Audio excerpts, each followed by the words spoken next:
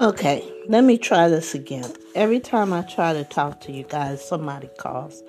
And I appreciate their trying to make sure that I'm safe here at the house after my procedure, because after all, it was major surgery.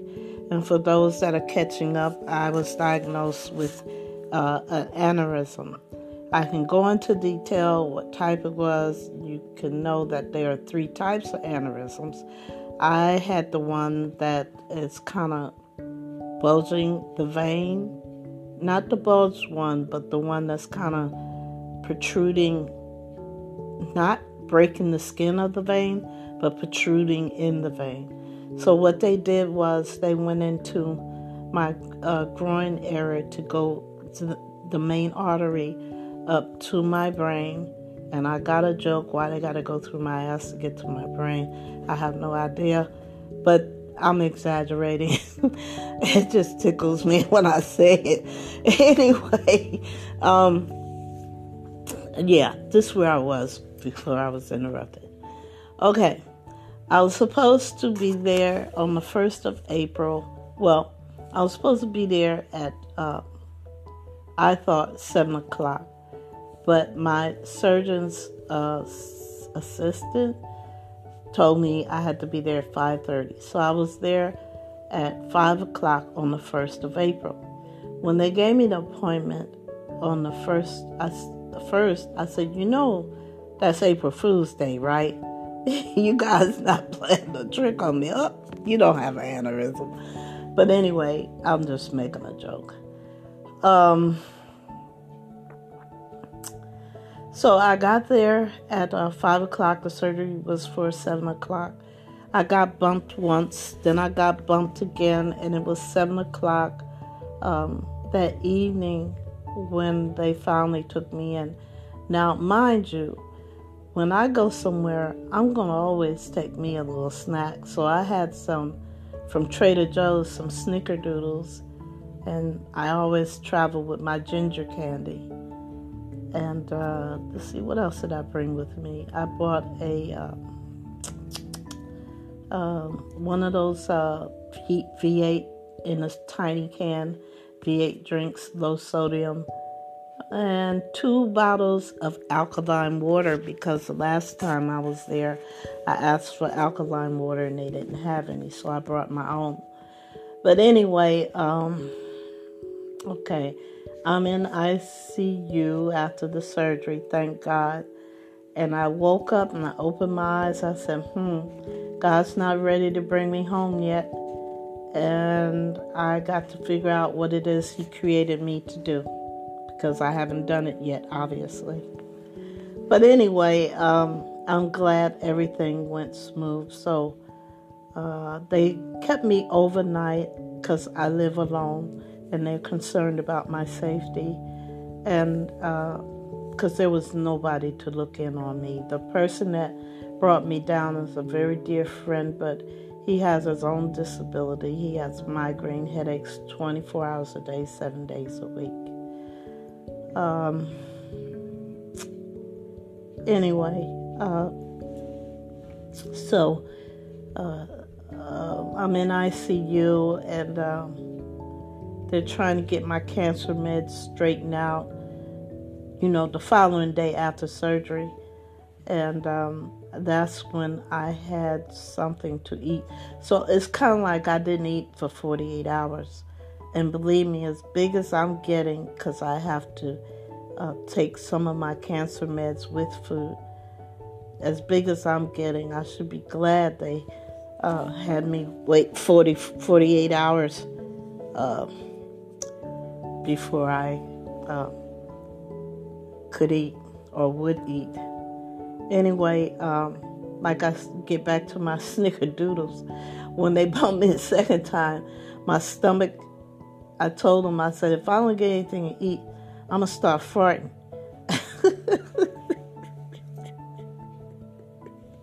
That's what my stomach does. It gets all gassy.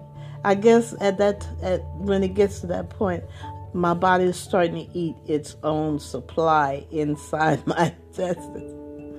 But yes, I did. I started passing gas, and then finally I threatened them. This is before the surgery when I got bumped twice. And uh,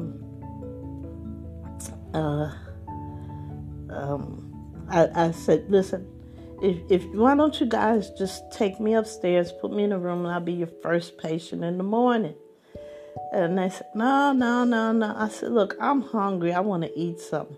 I'm going to eat my snickerdoodle. They're right here in my bag. And I pulled the box out and I pulled my water out. So I don't want you to have anything to eat prior to the surgery from 11 o'clock the day before in the evening. And so I kept threatening. I said, you know what? I'm going to go ahead and eat these because I guess I got a burr in my butt. And so I called one of my friends and they said, nah, you're there now. Don't eat anything, okay? So I decided to take their advice because, I kind of got the irritants on me and I was going to eat anyway to force them to take me upstairs and put me in a room and be the first patient. Not saying that was going to work, but that was my plan. Anyway, so I didn't eat anything, went through the surgery in the ICU, and let's fast forward. They decided to keep me one more night, and so I spent one night in the hospital. So the next day, they moved me to the 5th floor, and it's awesome. Did you know they have, okay, I'm in my room, and we're trying to get my cancer meds in me, get it straight. And so, let's see, what happened? Well, I'm not going to tell you about that. That's gross. But anyway, so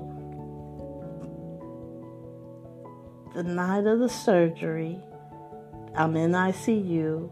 Then the next day, they take me upstairs to my room, and I'm supposed to be discharged. That was yesterday, the 3rd. I was supposed to be discharged on the 3rd. I came there on the 1st. Okay, so now everybody's running around trying to get my discharge papers and making sure that I'm able to go home. They're doing all these tests. Oh, I forgot to tell you. After the surgery, I didn't get much sleep because every hour on the hour, they were looking at my crotches.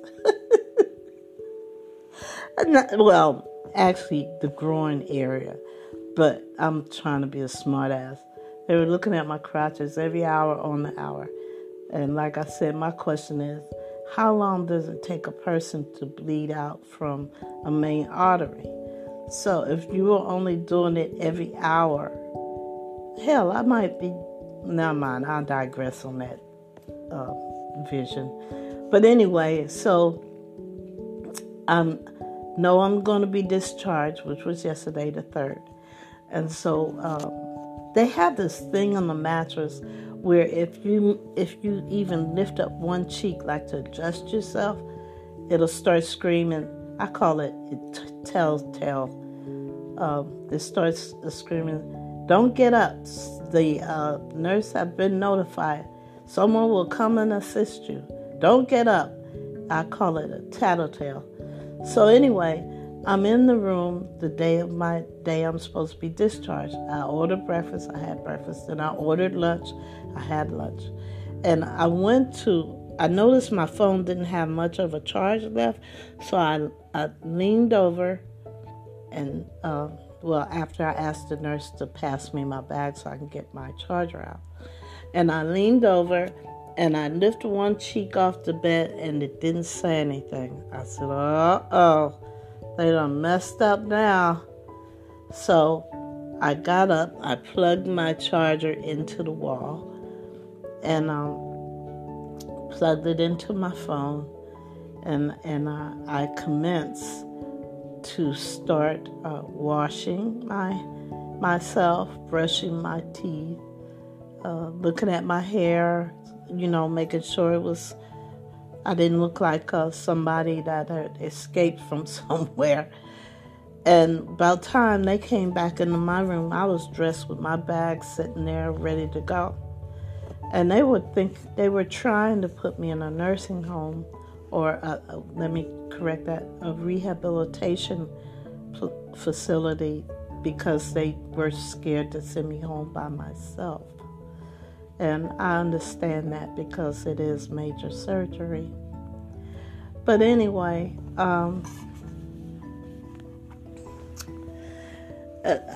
one of the nurses said that one of the other nurses said, I saw something I don't normally see in ICU. One of our patients walking around.